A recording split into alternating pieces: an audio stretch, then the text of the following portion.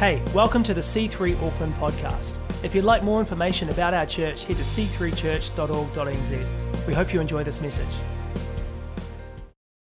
Well, it's great to be worshiping the Lord together today, and it's great to be with you today, bringing a word of faith, a message of faith in this uncertain time. And my title for this message today is Faith That Moves Mountains. And as we begin today, can I encourage you all that this is a time when we need to have faith that moves mountains. And can I also say, no matter what you're going through right now, whatever you're facing, whatever's knocking on your door, whatever trouble you're going through, can I just encourage you right now that you're going to get through this. You're going to walk through this. You're going to get your family through this. You're going to overcome this. And we are together going to walk into a brighter day. And I'd like you to believe that with us this morning as we delve into the Word of God and look for keys and ways of helping one another through this time, a message of faith. And if you want to turn with me to your Bible, we're going to go to the book of Zechariah, chapter 4 and verse 6. And it says these really encouraging words. It says, "This is the word of the Lord to Zerubbabel, not by might, nor by power or human strength, but by my spirit, says the Lord Almighty. What are you, mighty mountain? Before Zerubbabel, you will become level ground." And can I start by encouraging us here today that although we live in quite uncertain times, as a nation in New Zealand, I believe that this is a time and a season when we should all be moving closer to God, relying on Him more and more so that we get through this together today. Can I encourage you with that? And in this passage from Zechariah to Zerubbabel, it was a message of encouragement that Zerubbabel would achieve everything that God had planned for his life to be achieved. That it would not be by might, it would not be by human strength, but it would be by the mighty power and strength of the Holy Spirit. And in the context of this passage, Zerubbabel is rebuilding the temple, the house of God, people's lives, your life and mine. And the building of these things might not have seemed important in Zerubbabel's time, hence the message of encouragement he was being given by Zechariah. But I can assure you today that God's top priority is people. God's top priority is you and I. Can I say on the top of his list today is to see provision coming to your home. It is to see you sustain through today and tomorrow and through all the challenges that we are facing and to help your family through this uncertain time. Isn't that great news in a time of uncertainty from the Bible? 70 years before Zerubbabel, the temple was destroyed.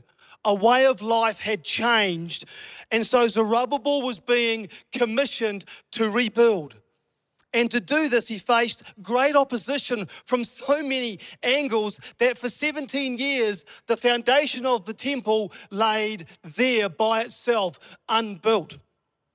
But the prophetic word to Zerubbabel to encourage him was this: what are you, mighty mountain? Before Zerubbabel, you will become level ground.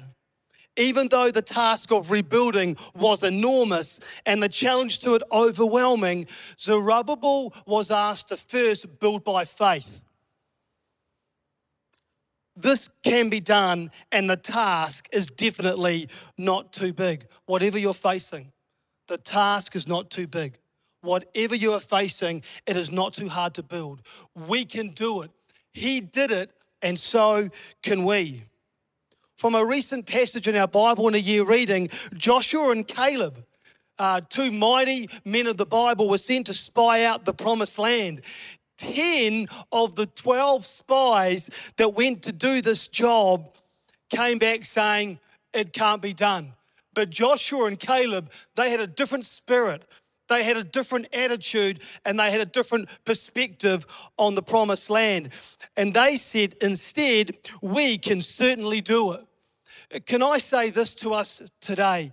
Whether you're in Manukau, whether you're in West Auckland, whether you're in Ellerslie, whether you're in Manukau, whether you're in Cambodia, somehow being online with us right now in the middle of the night, whether you're in Whangarei, can I say this to you? You don't need to wait 40 years to do what God is calling us to do. The challenge may have been very hard, but under the power of the Holy Spirit, we can certainly do it. With the prophetic encouragements, we can rebuild despite the challenges. And you know what? With 4 years work, Zerubbabel built the house of God. I mean, we're not going to take 4 years to do it. We're going to build much faster than that. Can I encourage you with that today? We're going to rebuild our families. We're going to rebuild our nation. We're going to rebuild our lives as we stay connected to our faith. Just over 18 months ago, my wife, Nikki, found that she had breast cancer. The shock of this news hit us hard, and it hit us fast. But what took place over that 6-month period was nothing short of a miracle from heaven. Not just because of what Jesus did in our lives, but because of the response that God enabled us to have through this whole difficult time. And I can remember 2 enduring memories of the time that we went through. The first one was this. Nikki had this little black book of scriptures, and as she opened it each day and spoke those scriptures over her life, she found herself walking in faith. She found herself feeling the power of the Holy Spirit encouraging her to get through what looked like an impossible journey. But at the end of it, she got through. The second most enduring memory that I have is the fact that we both took a position of strength through this time of challenge. Under our feet was a rock, and on that rock we stood, and that rock was Jesus Christ. And I remember Pastor Dean on the very first message that we preached online through this time, he said the same thing, to build upon the rock. And in that time, we built upon the rock and we believed together and we were faithful to God and we stood in the same place every day for months and months and months. It wasn't a large place. It was a small place we stood in because we couldn't move much either side, but we stood speaking the word of God over our life and believing God for his faithfulness. And you know what we found? We found God is faithful. And through this time, we found that my wife was completely healed of cancer and remains completely healed of cancer to this very day. Praise God. Can I ask you today in the same way? Can you please also stand in faith? Can you stand immovable on the solid rock of Jesus? Because it's a safe place. It's a place of trust. It's a place of security. And it's a place of protection. With our last few minutes together today, can I speak to 4 progressive thoughts from Matthew chapter 17, verse 20, which I really feel are going to help us all in this time of uncertainty, in this time of shakiness, in this time when there could be worry and anxiety that's in your life.